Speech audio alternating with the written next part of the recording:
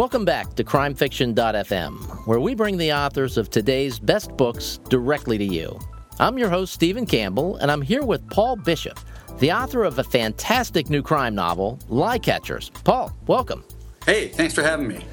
I have to say, I just adored this book. Every year I do this thing where in my own mind I think, who is the best new character that I've read this year? And each year it's pretty clear by the time I get to the end of the year. And you are right there with this book. And we're closing in on the end of the year. So these are fantastic characters, and you and I spoke before we started recording, and this is the start of a series. I'm so pleased to hear that. So tell listeners a little bit about the two primary characters in the book.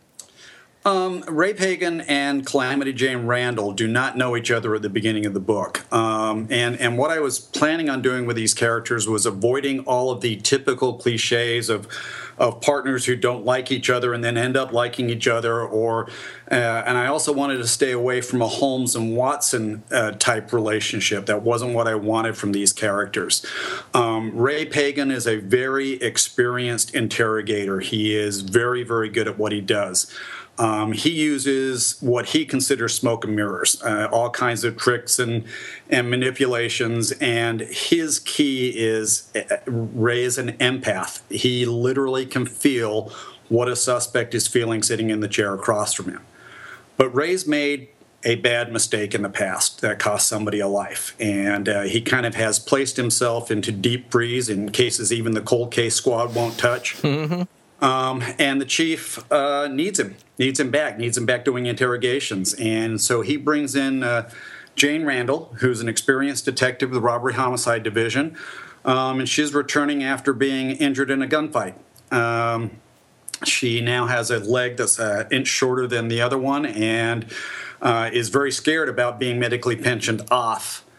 So the chief tells her, I've got a special job for you. I need you to be partnered up with Ray Pagan, and I need you to be his minder because Ray's a bit of a loose cannon, and you have to be responsible for him. So she's a little bit reluctant to do this. They pair up, and Pagan, in their very first conversation, says to her, "Well, what do you think?" And she says, "About what?" He says, "About what the chief said." She goes, "Are you asking me if he was lying?" Ray says, "Yes." And she goes, "Well, I know he was. You don't need a minder. This is all a setup." And so Ray then says, "Yes, that's very true. I'm glad you noticed that. But there's something about you that I really need. I was looking specifically for you. I've been looking for somebody like you for a very, very long time." This puts Jane into a bit of a panic because she has a secret that she can't believe anybody else knows about. And it was something that I had researched a long time ago and had just kept it in my writer's treasure chest for a perfect place to use it. And without giving it away, Jane has a gift that's just as important as Ray's is. And between the pair of them, they help each other. They're totally equal partners, even though Ray is a bit of a mentor in some ways because he's teaching her how to use her gift. Because one of the things when I teach interrogation, because that's my background, is we teach that knowing if somebody's lying is easy. It's understanding what to do with the lie that brings the skill part of interrogation in. This book is unique in a number of ways, one of which is this deep dive into interrogation technique. And as you mentioned, you've spent a lot of time doing this. You actually teach it to around the country to law enforcement and fire departments and things like that. You teach interrogation. So, I mean, we've all read books where there is the obligatory interrogation scene where they, the suspect just confesses at the end because they can't help themselves. But this is a deep dive into it. It's very interesting. Well, I think every writer is always looking for that different niche within the genre that they write in, right? So if you're writing hard-boiled, you've got to find a different way to get into that private detective thing. Well, it's the same in police procedurals. I needed to find a different hook for my book and my characters. And, it was right there in front of my face with interrogation because whenever I watch television shows, whether they be the fictional ones or even the real ones like 48 Hours, I pull my hair out. I'm a horrible person to watch police shows with. And so what I wanted to do with this was to bring the reader into the fascinating world of interrogation and get it as close to the real thing as I could do within the fictional realm. And I think I accomplished that, or at least I hope I have, and that's what the response has been. This is stuff that people just haven't seen or thought about before. And everything that's done in the book by Ray and Jane is something that either I've done or have had partners that have been doing those things. So pretty realistic from that point of view. And it's interesting. You mentioned the idea of needing a hook. You've got a character hook with these two characters who are so engaging that we just want to learn more and more about them. So it just kind of feeds us through the book with the story. But you've also got the hook of the interrogation idea. So there's multiple hooks in the book, and it really is a fantastic book. And I can't wait for the next one. Well, thank you very much. I know it's way too early to start talking about that. Let's talk about your career in law enforcement for a few minutes, if you don't mind. You spent 35 years with the Los Angeles Police Department. Right, 35 years with LAPD, almost 30 of those years working exclusively in sex crimes, and 15 of those years as the supervisor of a 30-detective unit that covered about 25% of the city. And as a result of that, interrogation was our go-to tool, because so much of sex crimes investigations is he said, she said.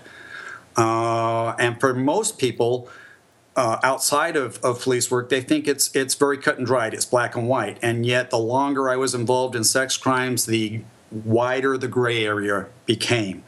There were, of course, extremes on one end or the other, but that middle part was often very murky to get to the truth of what happened. So interrogation became our specialty. It was what we did.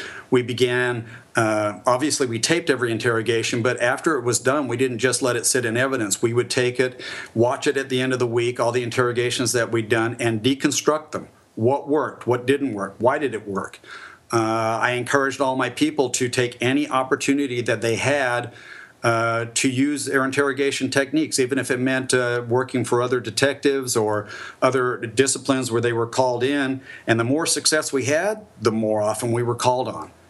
And that was why the setup with Ray Pagan and Jane Randall in Lie Catchers, that they would be just allowed to go out and do interrogations, became from that sort of reality. How much of becoming a good interrogator can be taught? Is it something that you have to have a knack for first, or you have to have certain personality traits to be good, or can it all be taught? Well, I mean, I think you have to be a good listener, first of all. And I think a lot of it can be taught. We can teach techniques, and there are specific techniques and the reasoning behind them. There are both psychological and physiological reasons behind what happens in the interrogation room. There are a limited number of things that happen in the interrogation room, and I can teach you what they are, and I can teach you how to handle each one of those things. Personality plays a big part of this. When I teach interrogation, I am not trying to turn out clones of Paul Bishop, and the way I interrogate.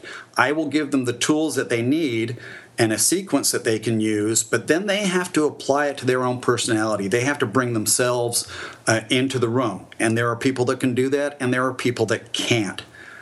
We talk about when you start at the police department and you're in the academy, they tell you can sympathize with victims, but you can't empathize with them. In other words, you can say, I understand how you feel, but you can't say, I feel how you feel.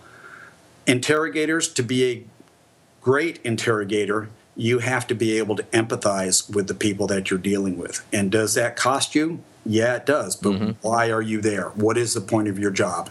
Do you want to be great? Do you want to get to the truth or not?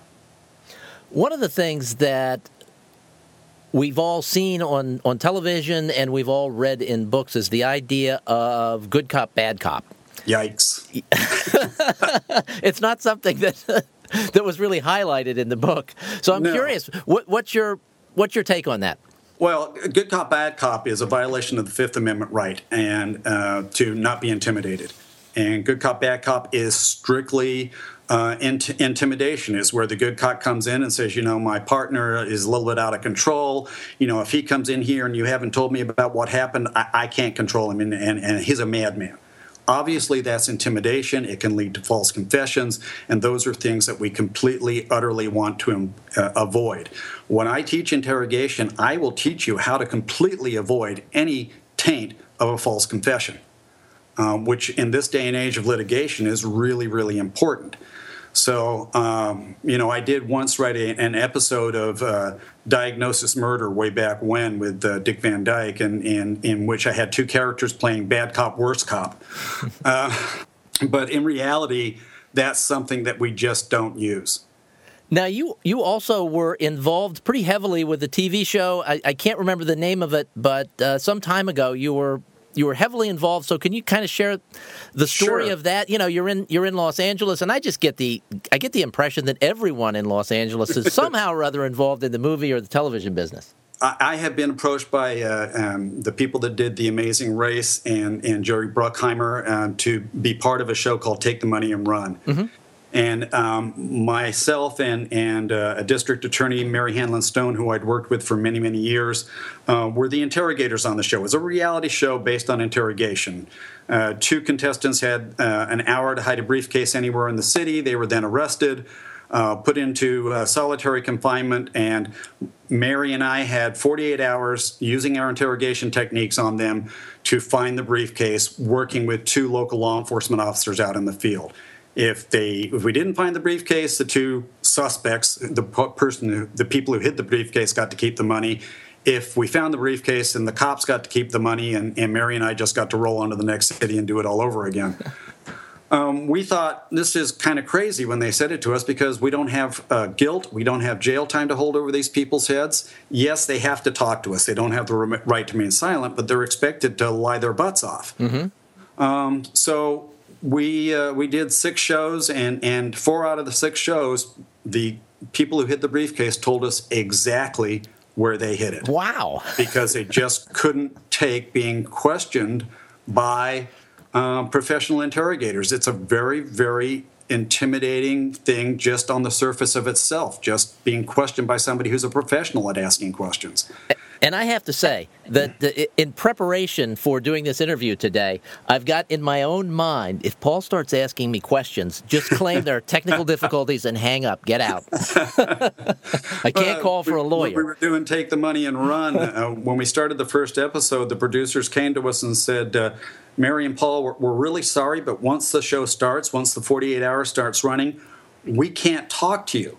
We went, why not? They go, well, we're scared you'll get something out of us where the briefcase is hidden. So, they were absolutely paranoid about that, and they were right. I probably would have tried to find out information from them. It's something that does cause issues, and that's why with Ray Pagan and Jane Randall, their gifts have really cost them personally.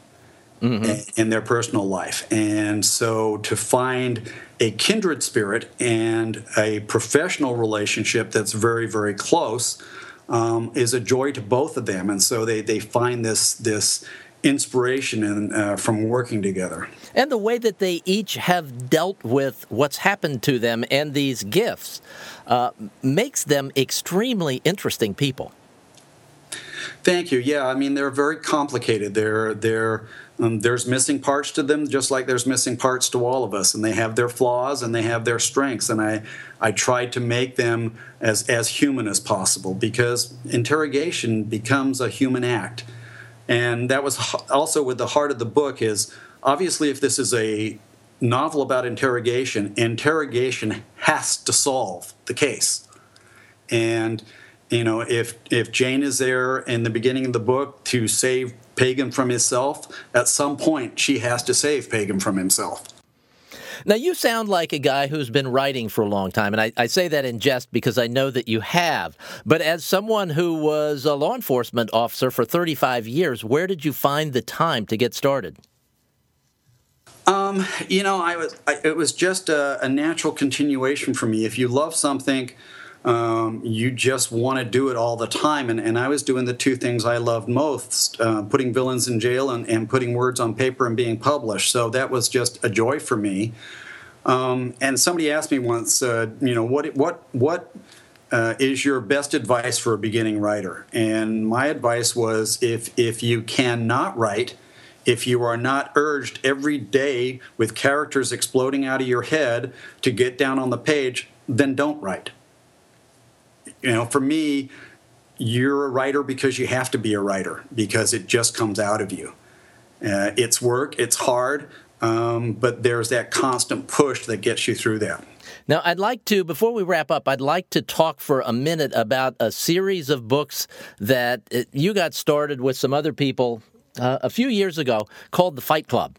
And Fight Card, sorry. Yeah, Fight Club. Common mistake. Yes. But you've written a few of them. A lot of other people have written books. Some people that have been guests on this show have written books in the series. Can you walk listeners through the idea for that and how it's gone? Yeah, about 3 years ago, a writer buddy and I, his name is Mel Odom, a very professional guy with about 200 books to his name. We were on the telephone just chit-chatting, and we were kind of bemoaning the fact that we missed the old boxing stories from the days of the pulps in the 40s and 50s, particularly stories by Robert E. Howard, the creator of Conan. He had a lot of boxing stories about a character named Sailor Steve Costigan.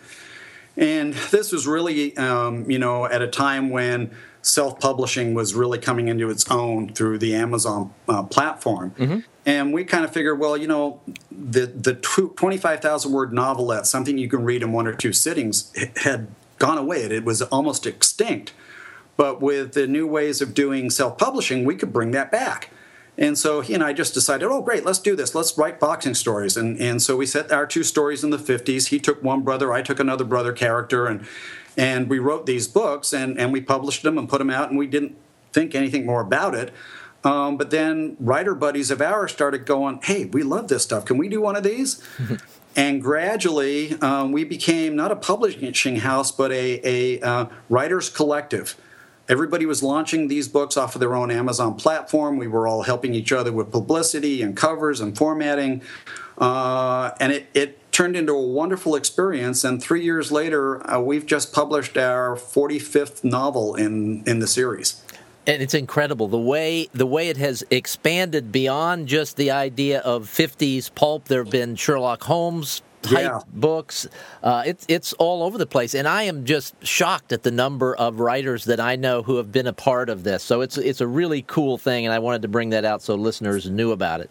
Thanks. I mean, for me, it was just a joy to work with a lot of these guys who are on the cusp of greatness. Terrence McCauley, Heath Lowrance, I'm going to forget people, but Eric Beetner, guys that are about ready to explode on the publishing scene, and they were writing fight card books for me. Mm-hmm. And I think that is just so cool. I'm just delighted to be associated with them. Yeah, it is totally cool, as is Lie Catchers, which is one of my favorite books of the year so far. Paul, where can people find it?